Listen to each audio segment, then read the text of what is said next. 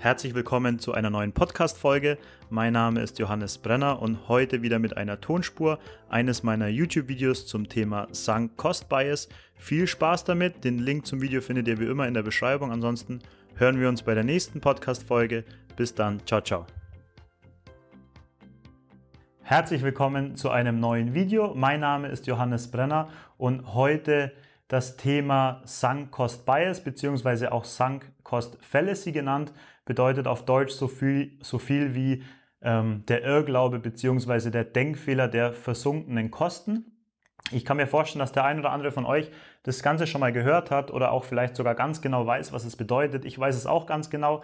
Trotzdem falle ich immer wieder darauf rein, deswegen habe ich jetzt mal ein paar Tipps auch für euch dabei, die man direkt anwenden kann. Ich lese aktuell das Buch Essentialism hier auf meinem Kindle und da war wieder ein kurzer Absatz zu diesem Thema Sunk Cost Bias drinnen. Deswegen bin ich nochmal auf das Thema gekommen und habe mir gedacht, ich mache jetzt mal ein Video dazu. Das erste Mal gehört habe ich, glaube ich, hier in diesem Buch von Rolf Dobelli, Die Kunst des klaren Denkens, ist auf alle Fälle auch eine Empfehlung von mir. Das ist dann alles voll mit eben solchen Denkfehlern, unter anderem mit dem Sunk Cost Bias. Was bedeutet jetzt der Sunk Cost Bias genau? Ist ein irrationales Denken bzw. ein irrationales Verhalten, besser gesagt, da man schon in etwas investiert hat, sei es jetzt Zeit, Geld, Liebe, wie auch immer, und man deswegen daran festhält, obwohl es eigentlich rein rational keinen Sinn macht, es weiter zu betreiben sozusagen. Um das Ganze mal in Zahlen euch noch als Beispiel zu geben, zum leichten Verständnis, stellt euch vor, ihr habt 1.000 Euro in ein Projekt investiert bis zum heutigen Zeitpunkt und müsst jetzt nochmal 1.000 Euro investieren, um das Projekt fertigzustellen. Und das ist eigentlich eine ganz einfache Rechnung. Solltet ihr das Projekt fertigstellen nach eurer jetzigen Rechnung oder Meinung und mehr als 1.000 Euro zurückbekommen, dann ist es ein Ja. Solltet ihr weniger als 1.000 Euro zurückbekommen, ist es ein Nein. Und es ist vollkommen egal, dass ihr davor schon 1.000 Euro investiert habt. Es kommt nur jetzt drauf an, was muss ich jetzt noch investieren und was bekomme ich dann letztendlich raus. Das heißt, die Kosten, die schon entstanden sind, die sind nicht mehr zurückzuholen und somit auch nicht zu berücksichtigen, ob ich jetzt etwas tun oder machen soll oder eben nicht. Hört sich eigentlich ganz simpel an, ganz rational. Leider sind wir Menschen nicht die rationalsten Wesen. Als Beispiele noch, was ich jetzt auch in den Büchern gefunden habe, ist zum Beispiel der Aktienverkauf aufgezeigt. Also es gibt scheinbar Studien, die zeigen, dass eben Personen, die in Aktien investiert sind, den Verkauf der Aktie vor allem abhängig machen vom Einstandskurs, also von dem Kurs, als sie die Aktie gekauft haben, was aber rein rational keinen Sinn macht, denn es zählt nur die Bewertung im Hier und Jetzt, also die Bewertung zu dem Verkauf der Aktie. Muss man sagen, okay, die Aktie hat jetzt einen Kurswert von 100 Euro, ist die jetzt überbewertet, unterbewertet, wie auch immer, soll ich die verkaufen, soll ich die nicht verkaufen? Und man sollte es nicht davon abhängig machen, dass ich die Aktie mal vor 10 Jahren für 10 Euro gekauft habe und entsprechende starke Kurssteigerung zum Beispiel hatte. Oder andersherum gibt es scheinbar auch das Phänomen, dass Leute, die schon sehr stark mit einer Aktie verloren haben, also zum Beispiel für 100 Euro pro Aktie eingestiegen sind, jetzt ist die Aktie nur noch 10 Euro wert, dass die Leute, umso stärker die Aktie fällt, umso stärker auch an der Aktie hängen, also sich schwerer tun, diese Aktie herzugeben aufgrund des hohen Einstandskurs, obwohl der Einstandskurs absolut nichts mit der jetzigen Situation zu tun hat. Ein witziges Beispiel, was auch der Rolf, glaube ich, in seinem Buch eingeht. Er sitzt mit seiner Frau im Kino. Sie sehen sich eben einen Kinofilm an.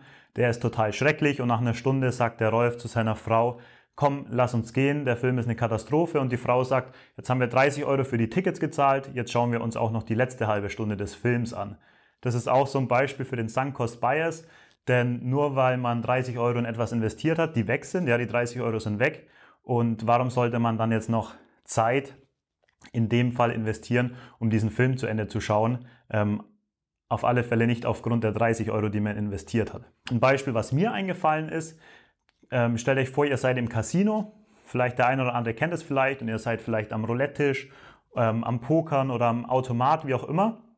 Und umso mehr Geld ihr verliert beim Spiel, umso stärker seid ihr committed, also umso stärker oder umso schwerer fällt es euch, von diesem Spiel wegzukommen, wenn man ja dieses Gefühl entwickelt, dass man dieses Geld, was man schon verloren hat, wieder zurück investieren muss.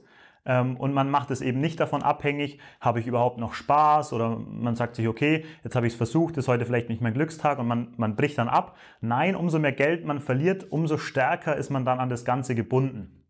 Dann habe ich hier mal aus dem Essentialism-Buch eine Tabelle herausgeschrieben. Ich habe es jetzt auf Deutsch übersetzt. Der hat es als Abschluss von fast jedem Kapitel, macht er so eine Gegenüberstellung. Das finde ich ganz gut, um das auch nochmal ein bisschen besser zu verstehen, oder auch um dann wirklich mal zu wissen, was man dann auch machen soll oder machen kann. Weil oftmals wird einem gesagt, okay, das ist der Sunk Cost Bias, das ist schlecht, aber weniger jetzt wirklich, was kann man umsetzen oder wie kann man eben selbst damit umgehen oder sich das selbst wieder ins Gedächtnis rufen. Deswegen fand ich das ganz cool, habe ich euch mal rausgeschrieben, und zwar unterteilt er die Leute immer in zwei Gruppen, und zwar einmal die Non-Essentials sozusagen und einmal die Essentialists, Und was es bedeuten soll, sind einmal die Leute, die eben keine Minimalisten sind oder keine Leute, die auf die wichtigen Sachen Wert legen, sondern die alles irgendwie so machen und nicht so richtig, und eben die Essentialisten sind dann die Leute, die eben alles perfekt machen sozusagen und sich nur auf die wichtigen Sachen fokussieren. Und er sagt hier, dass der Non-Essentialist, der fragt sich eben, warum soll ich dieses Projekt jetzt stoppen? Jetzt habe ich schon so viel dort rein investiert. Und ich mache jetzt einfach so lange weiter, bis es klappt. Und der Essentialist im Gegensatz, der fragt sich, wäre ich noch nicht in dieses Projekt investiert, wie viel würde ich jetzt investieren, um dort dabei zu sein? Und auf der anderen Seite, was könnte ich mit der Zeit oder mit dem Geld anfangen, wenn ich jetzt den Stecker ziehe und eben nicht mehr in diesem Projekt dabei bin? Das heißt, der Essentialist ist, glaube ich, auch ein ganz wichtiger Punkt, der hat keine Angst, sich Verluste einzugestehen und auch Verluste abzuschreiben, und der Non-Essentialist jetzt im Gegenzug, der hasst es eben, sich Fehler einzugestehen für sich selbst und auch vielleicht vor anderen Leuten. Ich glaube, das ist auch ein sehr wichtiger Punkt, warum wir Menschen dazu tendieren, eben an etwas festzuhalten, ist, glaube ich, auch ein bisschen dieser soziale Druck, eben nicht eingestehen zu müssen, dass man vielleicht eine Fehlentscheidung getroffen hat, dass man vielleicht in ein falsches Projekt investiert hat, dass man vielleicht Zeit in etwas investiert hat, was man jetzt gar nicht mehr möchte, und man hält dann nur noch daran fest, weil man erstens schon so viel rein investiert hat und zweitens, weil man sich eben nicht eingestehen will oder vor anderen Leuten auch nicht eingestehen will, dass man vielleicht einen Fehler gemacht hat. Was in diesem ganzen Zusammenhang, glaube ich, noch ganz gut dazu passt, das ist dann ein Kapitel weiter, der sogenannte Endowment-Effekt heißt das Ganze. Sie leiten das ein mit dem Satz, noch nie hat jemand sein Mietauto gewaschen. Dieser Endowment-Effekt bedeutet so viel wie, dass Menschen die Tendenz haben, Sachen, die sie schon besitzen, eher überzubewerten und Sachen, die sie noch nicht besitzen, eher unterzubewerten. Der Daniel Kahnemann, ein Nobelpreisträger, hat sogar ein Experiment dazu gemacht, und zwar hat er die Hälfte einer Gruppe hat er eine Tasse geschenkt und die andere Hälfte der Gruppe hat er eben keine Tasse geschenkt. Und dann wurden diese zwei Gruppen befragt. Die Gruppe, die eben die Tasse geschenkt bekommen hatte, wurde gefragt, okay, für wie viel würdet ihr die Tasse verkaufen? Und es kam ein maximaler Verkaufspreis von 5,25 $ raus. Und die Gruppe, die eben keine Tasse geschenkt bekommen hatte, wurde auch gefragt, für wie viel würdet ihr denn maximal die Tasse kaufen? Und dann kam 2,75 € raus. Also die Tasse schon hatten, wollten mindestens 5,25 € haben, und die Tasse noch nicht hätten 2,75 € ausgegeben. Ich glaube, das zeigt nochmal ganz gut so ein bisschen diesen Denkfehler, vor allem für Sachen, die man nicht unbedingt braucht, die es vielleicht sonst woanders auch gibt, dass man da nicht bereit ist, so viel Geld dafür zu bezahlen, wie andersrum, wenn man die Sachen besitzt und wie schwer man sich dann tut, die Sachen loszulassen. um das Ganze noch zusammenzufassen, ja, oder auch um da einen Ratschlag zu geben, sagt er auch in dem Buch, man sollte sich eben nicht fragen, wie viel ist mir der Gegenstand, den ich schon besitze, wert, sondern man sollte sich auf der anderen Seite fragen, würde ich diesen Gegenstand nicht besitzen, jetzt im Beispiel Klamotten, ja, Klamotten, die im Kleiderschrank sind, wenn ich diese Klamotte, ja, diesen alten Pulli, den ich schon seit Jahren nicht mehr anhatte, wenn ich den nicht besitzen würde, wie viel würde ich ausgeben, um mir diesen Pulli zu kaufen? Und wenn dann die ehrliche und rationale Antwort lautet, ja, ich würde keinen Cent für diesen Pulli ausgeben, dann ist es spätestens Zeit, den zur Kleidersammlung zu geben.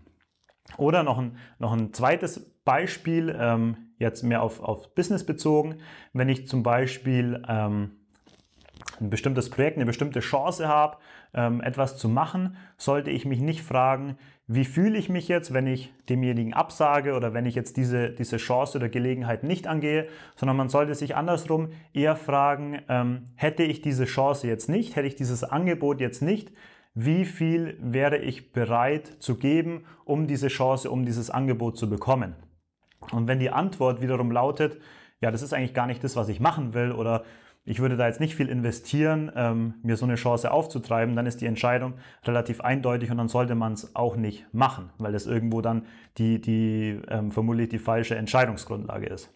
Das eigentlich coolste Beispiel, was ich zu dem ganzen Thema noch gefunden habe zum Abschluss, da dreht sich es mehr um die Angst, etwas wegzuschmeißen, also etwas zu entsorgen und so diesem Glaubenssatz, den viele von uns vermutlich in sich tragen, den man wahrscheinlich in der Kindheit von den Eltern mitbekommt, dass man eben möglichst wenig wegschmeißen soll, möglichst wenig entsorgen soll und man so ein bisschen die Angst hat, etwas herzugeben, etwas wegzuschmeißen. Und zwar versuche dir vorzustellen, dass du dir für 100 € jetzt zum Beispiel ein Ticket für eine Veranstaltung gekauft hast und dann ein paar Tage später kaufst du dir nochmal für 50 € ein Ticket für eine Veranstaltung und versuch dir vorzustellen, dass das Ticket bzw. die Veranstaltung, die 50 € kostet, eigentlich die coolere Veranstaltung ist, also die Veranstaltung, bei der du vermutlich mehr Spaß haben wirst. Und jetzt stellt sich heraus, dass beide Veranstaltungen am gleichen Tag sind. Also es ist unmöglich, zu beiden Veranstaltungen zu gehen. Du musst dich für eine Veranstaltung entscheiden. Und ich glaube, es ist klar, was rational die richtigere Entscheidung ist, und zwar natürlich dorthin zu gehen, wo du mehr Spaß hast. Gibt es aber scheinbar auch eine Studie bzw. ein Experiment, wo dann über 50% der Leute, ich glaube im Beispiel war es ein Skiwochenende, zu dem teureren Skiwochenende gegangen sind, einfach nur, weil sie nicht das Gefühl haben wollten, jetzt diese 100 € oder 100 $ waren es in dem Fall, verloren zu haben und im Gegensatz eben die 50 $. Obwohl es eigentlich keinen Sinn macht, ja, weil die 150 € ja eh schon komplett weg sind und man eben nicht das als Entscheidungsgrundlage nehmen sollte, sondern dann, ja, wo möchte ich lieber hin. Ich hoffe, ihr konntet mit dem Video etwas anfangen. Ich hoffe, ich habe es euch verständlich erklärt und wir schaffen es, ja, diesen Denkfehler so gut wie möglich zu vermeiden. Ich wünsche euch noch einen schönen Tag, viel Erfolg. Wir sehen uns beim nächsten Video. Bis dann. Ciao, ciao.